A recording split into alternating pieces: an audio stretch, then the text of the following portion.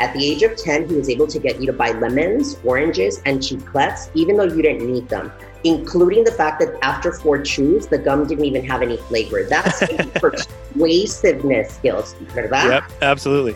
He also was able to change the peso to the dollar and the dollar to the peso in a fluctuating global market. And so my dad brought so much to the space, but most of us would not have been willing to see it because we're looking through this lens of building background where kids come with gaps that we have to fill rather than gifts that we need to leverage. Hey everybody, welcome back to Highest Aspirations, an education podcast that focuses on topics related to English language learners and how we can make a greater impact. Highest Aspirations is brought to you by Elevation Education, your partner for ELL program management and instruction. I'm your host, Steve Sofronis. How is lesson planning directly related to dismantling or supporting systems of oppression? Why is it so important to recognize that approaching education from a monolingual lens has not served many of our students, and what can we do to change it? How does the C6 Biliteracy Instructional Framework help educators design learning opportunities that are culturally supportive rather than culturally destructive? We discuss these questions and much more in our conversation with Dr. Jose Medina. Dr. Medina is the founder and chief educational advocate for Dr. Jose Medina Educational Solutions. Prior to establishing this consulting firm, Dr. Medina served as research scientist and director of dual language and bilingual education at the Center for Applied Linguistics in Washington, D.C. Jose provides dual language technical assistance, professional development, and job-embedded support to dual language programs across the United States and globally. He is a former dual language school principal and district leader who has also served as an administrator, educator, and advocate at the elementary, middle, and high school levels. Dr. Medina is a co-author of the 3rd edition and widely used Guiding Principles for Dual Language Education and the creator of the C6 Biliteracy Instructional Framework, which we discuss at length during this interview. Dr. Jose Medina, thank you so much for joining us on Highest Aspirations. Thank you. Thank you for the invitation. I'm really excited to be with you all, Steve. And obviously, I love the organization that you serve in. So I'm excited that we get a chance to finally collaborate. Gracias por la invitación. De nada. And I think the key word there is finally. I've been looking forward to this for a long time. I'm familiar with your work.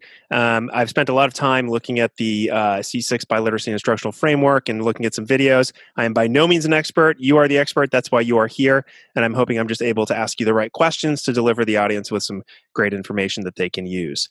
So during this conversation, we're going to discuss how lesson planning can work to promote social justice, and lead to progress on anti-bias and anti-racism work. Definitely a heavy topic and one that some people might be thinking, how do I do that in my lesson planning? And in order to make that easier for the audience, we are going to use what I just mentioned, which is the C6 Biliteracy Instructional Framework, which you're a part of creating to kind of frame that in an easier way. So just kind of a heads up to listeners there. So let's start by talking generally about that framework for people who may not be familiar with it. And like I said, you had a big part in creating it. How did it come about, and how is it sort of being implemented now, kind of in general terms, because we'll dive in more specifically later? Sure. So one of my areas of expertise is focusing on biliteracy instructional practices, specifically in the dual language classroom. And so prior to 2018, we had a lot of resources that are awesome and that components that we should be utilizing and leveraging as we lesson plan. But a lot of those resources were really conceptualized through a monolingual, monocultural, kind of heteronormative, patriarchal lens of lesson planning, because that's why schools were created in the United States, to promote that middle income kind of white perspective. Additionally, as one of the co-authors of the Guiding Principles for Dual Language Education, which is the resource that is utilized to implement dual language programming and continuously improve such programming throughout the United States and abroad, I really felt like it was imperative that dual language teachers had a lesson planning framework that specifically aligned with the things that they needed to be doing in terms of serving their emergent bilingual, multilingual students in the classroom. And so 2 big things. One, the C6 Biliteracy Framework aligns with the Guiding Principles for Dual Language Education 3rd edition, which was released in late 2017 or late 2018. And so it includes and is aligned to all of the latest biliteracy research. The second piece is that one of the goals of dual language is sociocultural competence and critical consciousness, really allowing our kids to be less of a hot mess than we are. Because, we're a big hot mess. Somos un desbarajuste, ¿verdad? And so we want the kids to be bilingual and biliterate, but more importantly, to be bilingual, biliterate, and are able to acknowledge their own privilege, to be critically self-reflective, and to be of service to others. And so we knew that piece was missing. And so that's the second piece of the C6 Biliteracy Framework. How do we engage in this work and really begin to chip away at systems of oppression that exist in all aspects of our life, but specifically in education? And so those are really the two big reasons why the C6 came to be. The overarching theme for me, as I was kind of gathering the folks that were going to give me input as this was created and conceptualized, was that lesson planning is in fact a political act. And if we lesson plan through that old perspective, that monolingual, monocultural perspective, then we in essence support and maintain the systems of oppression. And so that's very different for somebody to say, you know what, our lesson planning either supports or dismantles systems of oppression is a new idea. And we really wanted to make sure that was what was driving everything that we were including into the framework. Yeah, a little follow-up question there too. I mean, there's a lot there, and I appreciate everything that you just mentioned. That's a great sort of starter for us. But two things stuck out to me. One, a lot of things, but I'll focus on two. One is the idea of sociocultural competence. We've talked a lot on this podcast about cultural responsive teaching practices, and there's been, if I'm honest, like a hodgepodge of different ways to go about doing it. I'm looking at this framework. It seems like this is one way that you can actually approach that from probably a stronger lens, a way that you can actually get at that more deliberately. And secondly, the other sort of really powerful thing that you said here, and I'd like to dive in a little bit more, you said lesson planning is a political act. And I'm sure that there are probably some people listening to that and some people who hear what you have to say and would push back on that. What would you say to those people who are, regardless of what side they're on and where they think, whether they're teaching dual language or they're teaching, in a traditional kind of school? I mean, I'd love for you to talk a little bit more about that, because that's definitely like a very strong statement. Absolutely. So I'll tackle the first kind of point that you made in terms of sociocultural competence. So just for the listeners that may not have a working definition, sociocultural competence, especially when we're talking about emergent bilingual students in dual language programming, is about seeing the similarities in each other, but also seeing the differences in each other, and seeing the differences as ways to connect rather than obstacles to overcome. And so that's a definition that even kids in pre-K, all the way through 12th grade, are learning, because they have to be the owners of that goal of dual language. Really engaging in thought about privilege and what privilege we bring as students, as well as educators, into the space, and how do we leverage that privilege so that we can create access to it for those that don't have that privilege. And I want you to know that you'd be very happy to know that and understand that this kind of lesson planning is happening all over the country and internationally, which is kind of amazing to know that it's having this impact and that it is actually happening. Lesson planning is a political act. So one of the first things that we need to acknowledge as educators, and I've been a teacher, I've been a principal, an assistant principal, a director, I have worked at the Center for Applied Linguistics in DC, working on research and professional development. Like, we have to acknowledge that US schools were in fact, conceptualized to promote that white middle income perspective of living and breathing. Like, that's the first piece that we have to acknowledge. And once we actually get to that understanding, then how is it that I have been maintaining that perspective of education? And the bottom line is that Black, Indigenous students of color have not been served well in US schools. And I can have a conversation with whoever wants to push back on that, because that is the reality. We haven't served student groups of color. In fact, we've marginalized them. Our language learners, our students with special education needs, students of color really have not been well supported in US schools. And so that's why our team really facilitates professional learning around this idea that if we stay quiet, if we lesson plan the way we always have, then we are in fact supporting the oppression. And it's so interesting that you asked that question, Steve, because, educators have been changing their, social media icons to the Black Lives Matter icon or the Black square.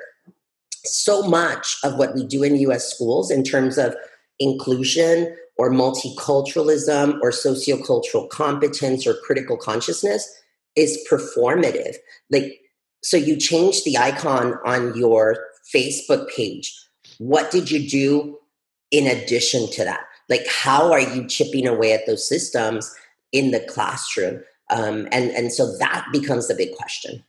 Yeah, and as always, these issues are a microcosm in schools, or a microcosm of the issues that are happening outside, which I think is a really interesting way to frame it as well.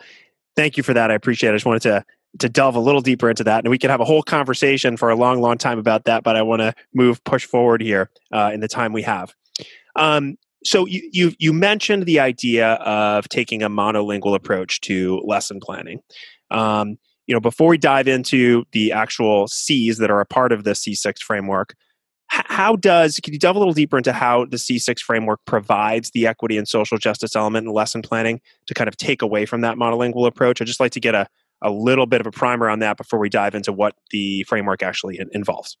Sure. So it started with the 3 goals of dual language, which are the foundation of the guiding principles for dual language education. But as I was serving in school districts, one of the things that kept coming up was the fact that this is not just important for our emergent bilingual, multilingual students in dual language programs, but in fact, this is the kind of lesson planning that needs to be happening in every single classroom. Because although grounded in the work of biliteracy instruction, we can all engage in culturally sustaining pedagogy. And so it becomes more than just being culturally responsive. It's about actually acknowledging the fact that we have screwed up and that for many years we've not lesson planned in the way in which we really empower students to take ownership of their learning, but also value all that they bring into the space. And so really that's what the C6 ended up becoming. As we worked on what is the research that's available, what are the things that need to be included, each one of the 6 C's actually is about chipping away at those systems that have oppressed and marginalized certain student community groups. Yeah, and what's interesting is as you were speaking just now, and I was thinking a lot about the cultural responsiveness piece and the difference between that and socio-cultural competence and the work that you're doing. And I just jotted down cultural responsiveness again. I jotted down asset-based learning, and I jotted down growth mindset. 3 terms that we throw around quite a bit, and maybe it's top of mind for us. But again, there doesn't seem to be a place to put a shelf to put those on when you're actually creating that, which is why I'm excited to actually get into the framework and talk about the pieces of it that I think will allow us to kind of frame those a little bit better. So are you ready to dive in and talk about all these C's? I am. I forgot to mention one thing, if you would allow me, Steve, because one of the sayings that our team usually offers when we are engaging in conversations with educators is that the C6 is about creating desmadre in the name of equidad and social justice.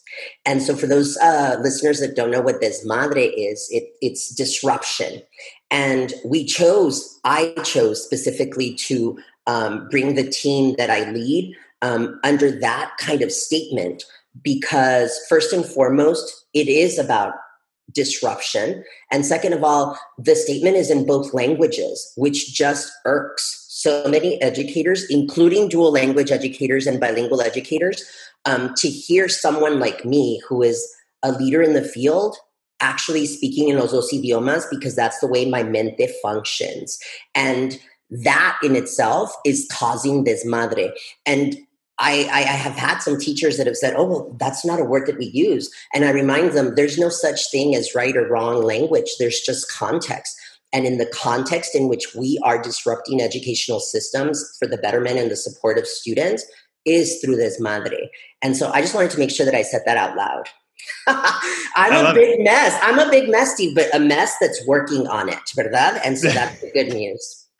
No, I think it's great. I think disruption is the key of the key to everything, especially right now as we deal with all of the disruption that's just happening sort of without us wanting it to happen. If we don't disrupt things, nothing's going to change.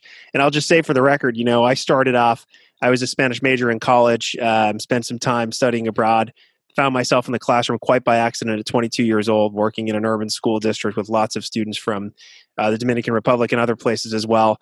And being taught to teach proper Spanish and then being confronted with all these students whose Spanish wasn't quote unquote proper, I learned real quick to value, the language that they were speaking and for us to sort of give and take. But boy, it was hard because you're taught in a way, and this is why I'm excited to talk about this framework. As a teacher, you're taught in a way to teach the way that you are taught, and the way that I was taught language was wrong. And it took me very, very, a very short time to realize that. So I'm glad that you mentioned that. Absolutely. All right, so let's dive in, and the purpose of this, the listeners will know that we're going to sort of talk a little bit about it, and we're hoping to inspire you to actually take the next step to take a look at this. You have lots of videos online that we'll link to as well that will help people with this as well. But let's dive in. So the first C is create, and it deals with planning for language and culture. So it seems that this provides kind of the foundation for the rest of the framework. Talk to us about how it should play out. You're thinking about this, create. What is it that you do at this point in time? Sure. So it's the first C is really the foundation of it all. And it really comes to students owning their content, language, and culture objectives, their learning targets. And so if you were to make a comparison with other frameworks for lesson planning in terms of through that monolingual perspective that we try to add things to so that it would be more culturally sustaining for our emergent bilingual students, this is the one that most people are going to understand. As teachers, we definitely know how to unpack a standard. It's what we feel comfortable with. And so that's that content objective, that content learning target. The language objective, our team found, doesn't feel as comfortable. Teachers don't feel as ready to promote language learning targets. And then the culture learning target definitely might be new for some folks. So the way that we explain it in our professional learning, I actually was leading a session this morning with a school district in the Chicago area. And is that I have to interrupt, is that Maywood District 89 by any chance? Yeah, I was hanging out with my friends from District 89 this morning. Juan Corona and Maribel Taboada, those. I love them. Yes. They're phenomenal. I'm going to shout out to them. They're on our In This Together docuseries. Yeah, they're so cool and brave because they really are tackling lesson planning through this lens, which is kind of amazing. But I was sharing with them that most people don't understand that a content objective is behind closed doors. And so if we think of a standard, the standard is behind lock and key, and there's a big, heavy metal door covering it, protecting that standard. What the language objective does is it's the key or the bomb that blows the doors open. It's what creates the pathway via listening, speaking, reading, writing. And then we have a fifth language domain that we often forget, and that's metalinguistic awareness, which is students and anyone who's multilingual is immediately going to make connections between the languages represented in their one language repertoire. And so that +1 is really, really important. And that's kind of eye-opening for teachers when they realize, I tell them, you know what? If you are creating content objectives, but you're not creating language objectives that are student-owned, then in fact, we have become the oppressors, because that language objective is what creates access to grade level standards, regardless of how much language or not I bring into the space. Even if I'm not able to language in English or in Spanish or in Portuguese or in Mandarin, I still deserve access to grade level standards. And as an educator, it is my job via the 4+1, via this listening, speaking, reading, writing, and metalinguistic awareness to plan so that every child can access that grade level standard, which is kind of eye-opening for a lot of teachers. The culture learning target then becomes the why. So the content is the what, the language objective is the how kids will access the standard via the 4+1. Then the culture objective gives it context. And the culture objective is what really allows us to tackle some of those issues that we're so nervous to address in the classroom. This morning, we talked about the 4 ways that you can write a culture learning target. One of them is amplifying the voices of marginalized communities. So not simply addressing books or assignments that deal with those that look like us, live like us, pray like us, love like us, but really going beyond that. The second way to write a culture learning target is to connect to the child and or to the real world. And I'm not talking about just connecting to the child, but really valuing the entire child, not just those pieces that fit within this monolingual, monocultural perspective of schooling. The third way to write a language objective is to focus on cross-linguistic work or translanguaging spaces, really valuing all of the language que trae el estudiante a la clase, ¿verdad? No solamente las partes que nos gustan, but really valuing all. And then the fourth way to write a culture learning target is to address the idea that academic and social language are equals. Because if I say pos is gorgeous. Pos is as gorgeous as pues, because it is mine. It is a part of my community. It is a part of my home. And my mom says pos. I know that no one's going to tell me that my mom is wrong. And if I say parquear, it's just as gorgeous as parking and estacionamiento or estacionar. And so that's the fourth way to write a culture learning target. I think that's what's been really helpful, Steve, that we want to do these things, but we've never had a vehicle to do it. And so the culture learning target provides that initial step during the objective writing process, the objective planning process to actually go there. Yeah, to actually use that key or that bomb, whatever you need. I love that. Exactly. Yeah, that's great. That's a really great breakdown. There's a lot to sort of unpack there. And again, like you can go and look at all this information and really dive in. But you gave us a really nice, I think a really important actually clarification and addition to, again, sort of the 4: reading, writing, listening, speaking, adding, metalinguistic, and translanguaging, and culture and language, which can seem very, very daunting to people. And that's one of the first kind of things where people back off and say, I'm not an expert in culture. I mean, I used to say that as a Spanish teacher, how am I going to teach AP Spanish literature to students when I'm not an expert on all of these cultures, and I'm certainly not an expert on all of these languages, but a lot of it is just bringing in the knowledge of the students to sort of connect that. But again, that's hard to do without a framework. Yeah, I think that's what it offers. And as a world language teacher, I know that you obviously know that field. I want you to know that world language teachers are also using the C6 biliteracy framework. And it's never made sense to me that as we're teaching language and engaging in language instruction and learning, that we wouldn't allow kids to make connections to the other parts of language that are already present in their repertoire. And so all of that is really kind of revolutionary to some school educators and leaders. Yeah, 100%. I think, I talk about my world language experience a lot just because it's the majority of my career. But it's always strange to me that there's not more of a connection between the 3 really worlds. I wish there were. And it seems like it's getting better. So it's nice to know that there are world language teachers using this framework, because I can definitely see how it would fit. Yeah. So second C, connect. Recognizing and respecting students' cultural and linguistic repertoires. I've heard you say that this goes beyond building background, which I'm guilty of talking. Well, not guilty. I mean, I talk about it all the time, but I don't think I go deeply enough. So I'd like to go a little bit deeper. How should educators go about learning what they need to know about their students so that they can then take an asset-based approach to what they bring to the table? I mean, that was always difficult for me. I could figure out who the students are sort of, quickly, but to dive really deeply and understand exactly where they're coming from, especially with all the different personalities and different skills they bring to the table. How do we go about doing that? How does that second C, connect, help us with that? Sure. So I think it's a couple of things that you mentioned when we first started. I mean, it's a mind shift. It's a mindset modification. It's about being culturally sustaining rather than culturally destructive. So there are 3 pieces that we tackle with that second C, connect. Valuing the entire student schema and language repertoire. The second piece is embracing translanguaging research, which is so scary to so many folks. And then the third piece is cross-linguistic work, bridge level 1, bridge level 2, and what does that look like in the classroom? And I think that the reason teachers leave so empowered is because we do start each one of the C's with big picture, but then start digging down so that we know as a practitioner, what is it going to look like and feel like for me? And so that's, I think, what has been so wonderful about engaging folks in this professional learning. Why building background? I love building background research. I think it's imperative that we give value to seminal research.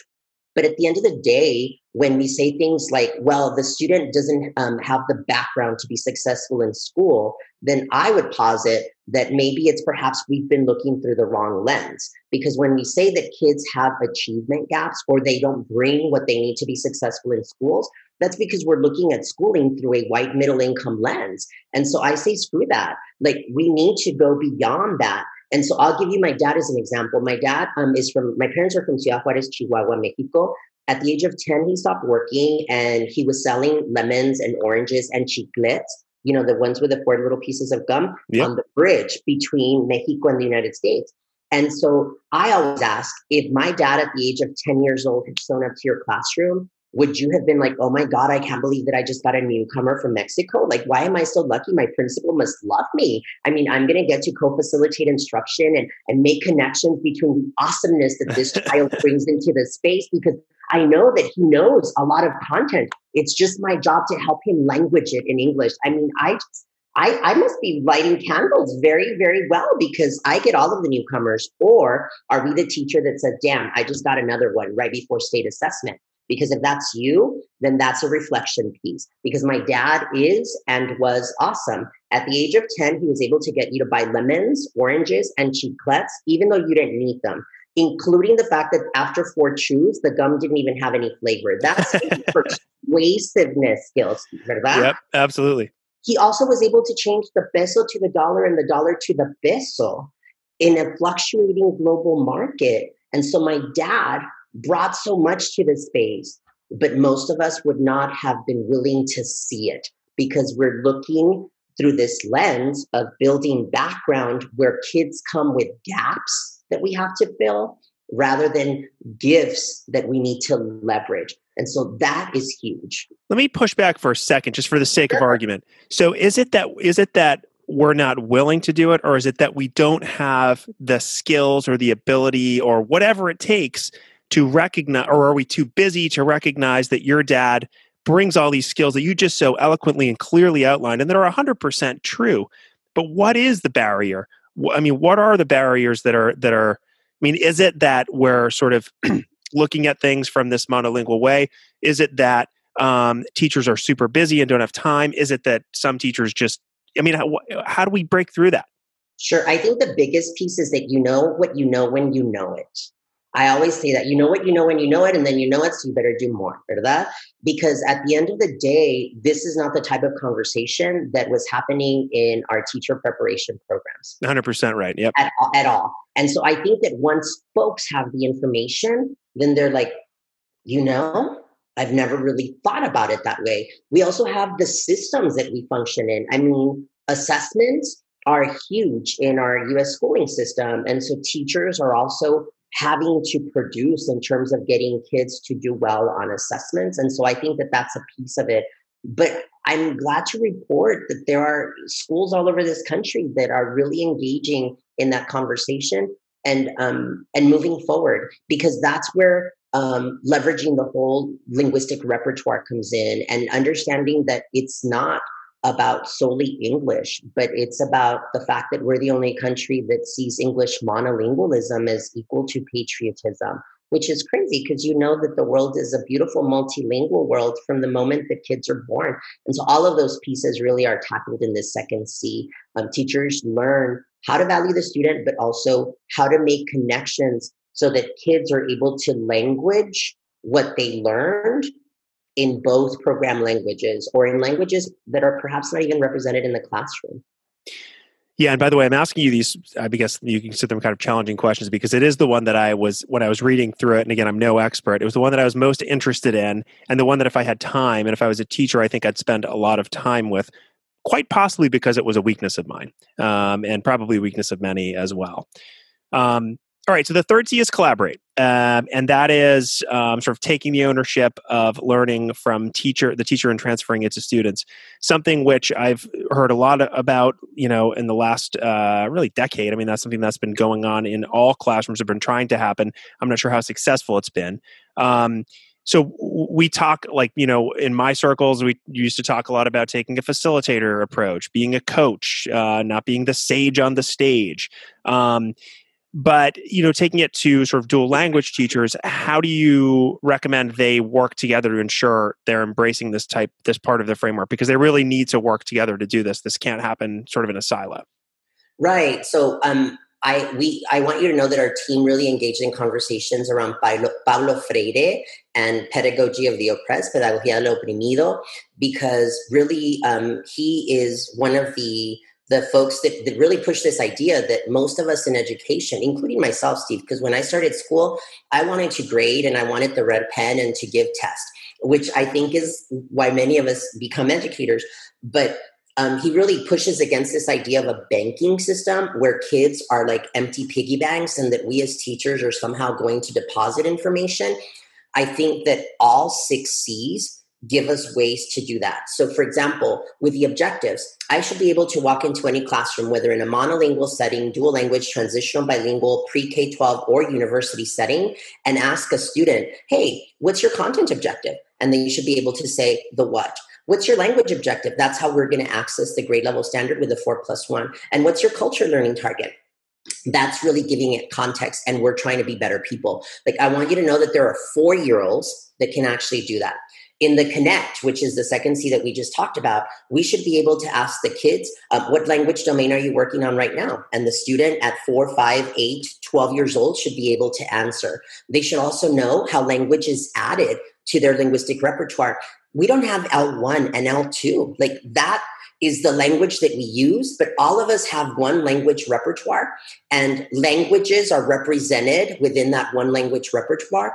But what translanguaging does for us, it lets kids know that it's about mobilizing the language that they need based on that context. That too is giving kids ownership.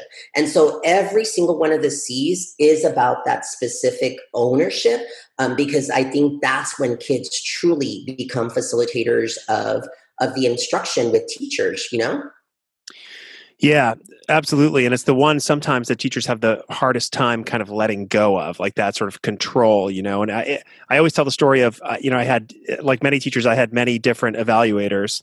And the main difference between the evaluators that I had in my sort of foreign language classroom was that there were ones who came in and saw the chaos that was going on in my classroom as me being completely out of control and what's going on in this room. And there were others who saw the chaos as learning. And there's something good going on in here. But those are the ones who had to dive a little bit deeper, ask questions, find out what was going on. I was often in situations where I had to kind of make my own go of it. I wasn't really given this kind of framework. I wish I had something like this at the time. And so I certainly made a lot of mistakes, but it was always my goal to kind of transfer the ownership of learning onto students. And I guess I make that point because so much of this depends on leadership, right? It really does. I mean, teachers want a leader that can walk into the classroom and say, you know what, I really liked that you were cross-linguistically connecting with a kid, Steve. The bridge level 2, focus on the artículos. Oh my God. And then get the hell out. Like, that's what we want from an administrator, And that's not always the case. But again, good news. There are district and campus leaders that have gone through the C6 training who are actively decolonizing the scope and sequence at the district level, principals that can talk about translanguaging, assistant principals who go into special education IEP meetings ready to advocate for biliteracy connections for the kids that deserve that as they receive special support. So it's happening. It's just we're fighting a battle that's going to take some time, because the systems that really oppress have been in place forever and ever and ever. Yeah. Conversation for another time, but I'll tease it. I wonder if everything that's going on with the shift to remote learning and changing mindsets and everything else is going to help that cause. Hold that thought. But if you want to give me a quick reaction, I'd love to hear it. I can give a quick reaction. I can tell you that teachers are successfully implementing all of these strategies in remote learning because COVID-19 it doesn't impact instruction, whether in a monolingual setting or in a dual language setting. We still need to be able to connect with kids. And I want you to know that even in remote instruction, there are kids that can define translanguaging at the age of 5 years old and tell you the difference between metalinguistic awareness and translanguaging at that age, because they own their learning. And some of the listeners might be like, oh my God, what the heck is translanguaging? Let me pull out my phone. But yet there are 4 and 5 year olds that can define it. And maybe just as importantly, if not more importantly, they're doing it on a day-to-day basis, and then they're defining it. Yeah. They get it. Cool. Okay. Fourth, communicate. So facilitating authentic student-to-student communication, which can be challenging and perhaps even more challenging now with remote and hybrid learning. I've seen a lot of sort of attempts at this that lead to these kind of contrived conversations. I've definitely been guilty of putting those together in the world language classroom that lack the sort of authenticity that you describe. So first, if you could tell us what you mean by authentic communication, and then take us through maybe how we create some systems to be able to implement them. Sure. So authentic student interaction can be with partners, but it can be with text, it can be in writing, it can be authentic interaction with a graphic organizer, with a music video, with a song, with a tech app. And so it's really about kids being able to take their content learning and fully manipulating it so that they're able to understand it and language it in both program languages. One of the pieces that I've already started talking about was the 4+1. So this, I know that the audience can't see it or the listeners can't see this, but there's a map that I'm sharing with you that has the 5 icons. If you go into schools that are implementing the C6 Biliteracy framework, you will see an icon for listening, speaking, reading, writing, and metalinguistic awareness. And as the kids are moving through the content, they're actually clipping or using a magnet, or in remote instruction, they're seeing the icon on the screen so that they know that at that specific moment in the content learning, what they are leveraging to access that content learning is listening and speaking, or focusing on reading. And it's so funny because teachers, I've been a teacher for my whole life. This is my 26th year, I think, in education. Some teachers will say, well, Jose, we use them all the time. And I'm like, back down. I get you. I hear you. But what 1 or 2 do you want the kids to own most at that moment? And so that's one of the big pieces and systems that teachers can organize and can implement so that kids own their content and their language learning. I'm thinking of a school district in California who not only do they use the 4+1 language domain icons, but they actually taught them to the kids, and then they also taught them to the parents. And so all of the parents have the 4+1 icons, even in remote instruction. And so whether the kid is on the floor in the living room or in the kitchen table, they have the 4+1 icons because they know, those parents and kids know, that the way that I learned anything in life is by engaging with that something, with that content, via listening, speaking, reading, writing, and making connections between the languages that are present in my language repertoire. The other piece that's important for communicate is authentic instruction, and in the language of instruction, because a lot of what we're doing is that we teach Spanish or French or Mandarin a la English. Like, we take these literacy practices that are specifically for English literacy, and we force them down the throats of teachers that facilitate instruction in other languages. And I know that ACTFL is doing amazing work with world languages trying to move away from this idea. We're doing the same in dual language programming, where we are not using a word wall in Spanish, because word walls don't exist in Spanish. The reason we have a word wall in English is because it's such an opaque language that we focus from A to Z, and that initial consonant sound is the most constant thing about instruction in English. In Spanish, we focus on vowels and syllables. And so if that's my way, if that's the appropriate way, then why should I be teaching initial sound in Spanish rather than teaching Spanish a la Spanish? And it doesn't mean that kids don't need environmental print support. They can, but instead of the word wall, I can have letras tramposas, la G, la J, y la X, the C, the Q, and the K, the tricky H. I can focus on orthographic accents. I can focus on morphology, like some of those things that are more appropriate for the language of instruction. So that really is the communicate. So it's 3 pieces. It's authentic literacy and environmental practices. It's scripting, language frames and language starters, and then the 4+1 language domain icons to really make sure that the kids are owning their language and content integration. Yeah, thanks for wrapping that up so succinctly. There's a lot there. What really resonates with me, but you talked about the differences in different techniques or strategies for teaching different languages, and it's like trying to fit a square peg into a circle hole. It's not going to work every time. You have to figure it out, and to do that, you need experts who are experts teaching those different languages to work together, because not everybody's going to know all that information. So just the collaboration piece, I feel like is so important here as well. So important. And let's tell your listeners, if you have a word well in Spanish, please don't go and destroy it right now. Just use it, but then maybe the next time that we are about to create those spaces, let's instead have a space for letras tramposas, acentos ortográficos, and the such.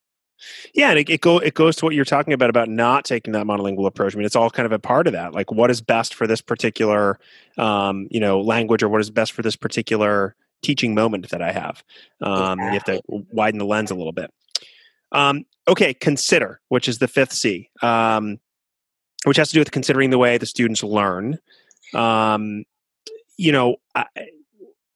mentioned earlier that I kind of taught the way that I was taught. It was wrong. It just didn't work, particularly because I was a student who was being taught a foreign language. I was being taught Spanish with nobody who was a heritage speaker of Spanish, and the teacher was not a heritage speaker of Spanish. And I went and I tried to teach that way to a group of pretty diverse students, the majority of whom were heritage speakers of Spanish. And I walked in at 22 years old trying to teach that way. So you can imagine the nightmare that was for a while. So my question is, like, how do you this consider the way students learn? How do you get past that temptation? It is I don't know what it's like now to be a new teacher. I have not been a new teacher in a long time, but I imagine there's still that temptation to teach the way that you were trained. How do we get past it and identify the different learning modalities necessary to ensure that we have these high levels of engagement that we're looking for?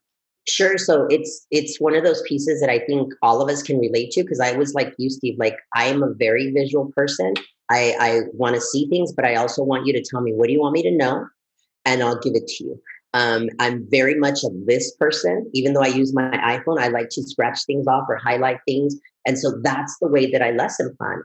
I think that one of the things that teachers love about the professional learning is that they do go deeper into the different ways in which students learn. And then it's going to go back to that student ownership. Not only do we share the ways in which students learn, but we charge teachers to teach those to the kids. There are some teachers that actually now place an icon for the different learning style, whether it's kinesthetic or visual or auditory or tactile, on the lesson. And so the kids know today the lesson is going to be more geared towards tactile learners. But then tomorrow it'll have an icon for visual. And so the kids will know, you know what? Today's my day. And so they realize that we're not one or the other, but they realize that we're a combination of some of these ways of learning. And so the teacher gives ownership to the kids so that I can say, hey, Mr. Steve, like, we have not done visual in like a long time. Like, what's up with that? Do you know what I mean? Because the kids are having the ownership over their own learning style and are able to advocate for practices that actually include me as a learner. And so we go through that piece as well. Yeah, and I like that also because on the flip side of things, you're also exposing students to the things that aren't necessarily their learning styles and not their strengths. And having that icon, that just knowing that, oh, this is not my day today, but tomorrow might be my day. Because I think the mistake that we make is that the mistake that I've made, I'll own it. You cater to students' learning styles so much that they don't ever get to take a risk or do something different, and then they don't ever get to that zone of proximal development, that productive struggle piece that we want to get to. So, but you need that support, which I guess would come in those icons and just knowing, hey, today we're doing the thing that might not work for you, but don't worry, because we're going to get back. And I love that you said the student can absolutely call you out and say, how come we haven't done the visual in a while? So that's... Yeah. And it's kind of important too, because then as a student, I know that I may have one that drives most of my learning, but I also know that the teacher and I want to make sure that I feel comfortable with all of them. And so I'm also getting stronger and understanding the other ways in which other of my student friends or colleagues, if we're in a space with educators, are also learning. And so it also helps with that sociocultural competence piece that, seeing the similarities, seeing the differences, but seeing the differences of ways to connect. The other thing that I forgot to mention, but I want to make sure that I tackle is that in Consider, we also tackle authentic biliteracy assessments, because just like we teach we teach Spanish a la English, we also assess a la English. And so you have teachers that are being forced to assess like onset rhyme, when onset rhyme doesn't play an impactful role in Spanish initial literacy, or we're asking kids to blend words where blending isn't a strategy that you would use in Spanish.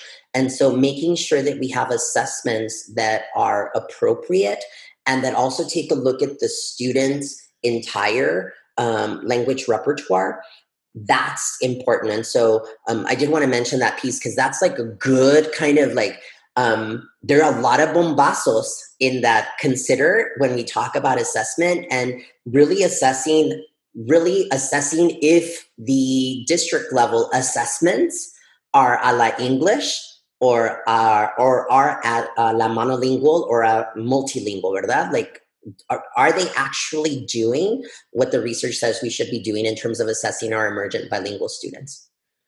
I'm really glad you mentioned assessment there. It's something that I keep wanting to ask you about, but it's such a huge topic, but I'm glad you sort of brought it up as part of the Consider piece, because I think that's important. Yeah. So the 6th E is commit, and I'm not going to give really any background, except I'm going to say that I've heard you say, I think, that it's the most important. Why? Yeah, so the commit is actually in every C.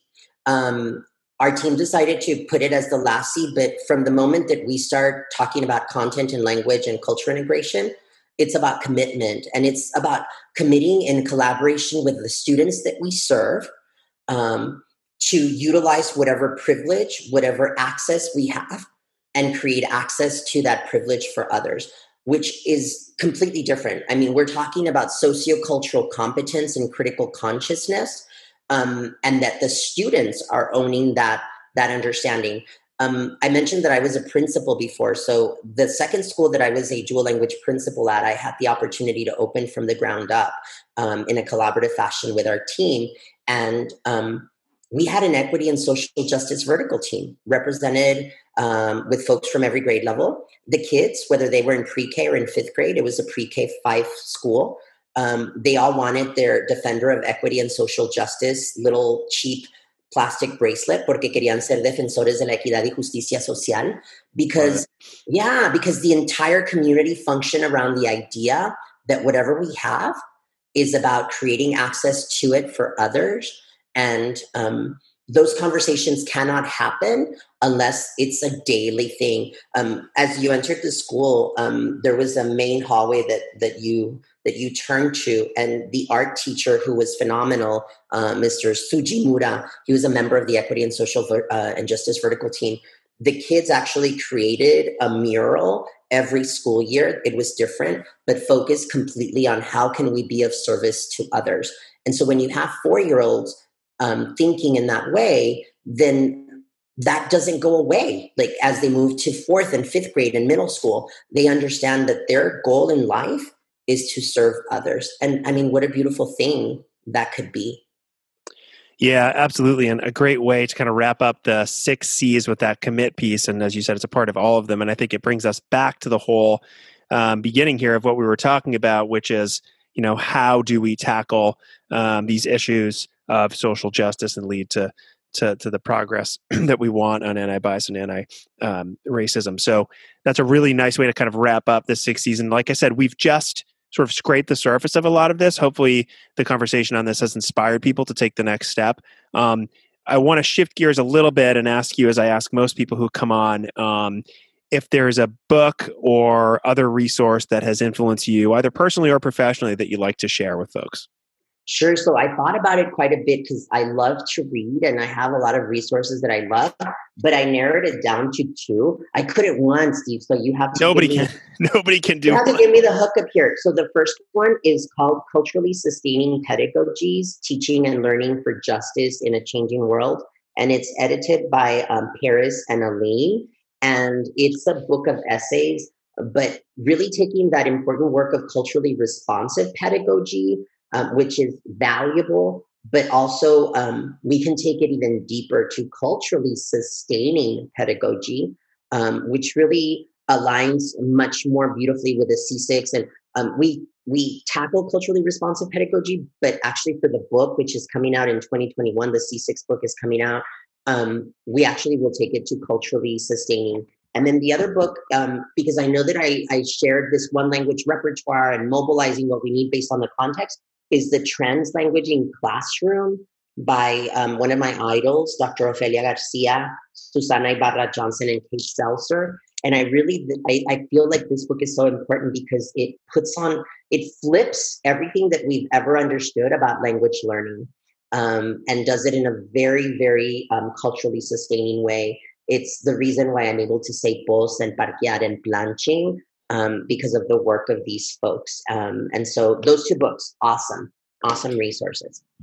Great. And we'll link to those. And I appreciate you selecting two books on two topics that we just kind of barely talked about and that we didn't really define for anybody. We just kind of assumed people knew it. So if you are struggling with those, then those are two great books and we'll link to them, as I said. And finally, again, we've just scraped the surface. There's a lot of good stuff out there. I watched a lot of great videos of you from, I don't remember which conference it was, but from one going through these C's. So there's other ways to look at it. There's lots of print stuff as well. But what's the best way for people to learn, one, about just the work that you're doing in general, and two, about this framework? Sure. So if people want to reach out, the website is www.drjosemedina.com. And there's a list of all of the districts throughout the United States as well as internationally that we are providing support for. Not just dual language, but also monolingual settings. As I mentioned, folks are using that. I'm also really active on social media. Once upon a time, I dreamed of being a telenovela actor. Steve, I don't know if you can tell, but I'm un poquito dramático, ¿verdad? Un poquito dramático. I'm a little bit dramatic. And so you can find me on Twitter, Jose Medina Jr. 89, Instagram and TikTok, Jose Medina 1000. I started TikTok, Steve, right when COVID-19 began, because I wanted to connect with folks that were educators, but also beyond. And I actually had two colleagues, but one specifically that texted me and said, Jose, you're like a language researcher. Why are you dancing on TikTok? And I was taken aback by that question, but then I texted back because I'm a really good dancer. I went to a lot of quinceañeras. And so I can be a researcher who also dances on TikTok. And so on social media, I post every Monday, hashtag Medina Monday message, which are short 1 to 3 minute videos on the 4+1. There's videos on content objective writing, on language objective writing. So I share a lot on social media in terms of biliteracy instructional support. Great. We'll link to both of those as well. And I have seen a lot of the stuff that you do on social media. I have been lacking on social media lately. This whole COVID thing has actually made me kind of shut down a little bit. I don't know why or how. I'm okay with it, but I do have seen the stuff that you've posted, and I would absolutely 100% recommend it. And with that, Dr. Jose Medina, thank you so much for everything you do, for joining us today, for your clear passion, and for your kind of no BS approach to all this stuff. I really appreciate it. It's kind of a breath of fresh air. I feel like, I asked you some pretty pointed questions and you gave answers that were not only compelling, but also, I think, right from your heart and from the heart of a lot of the teachers that are serving the students that we care most about. So really appreciate your work.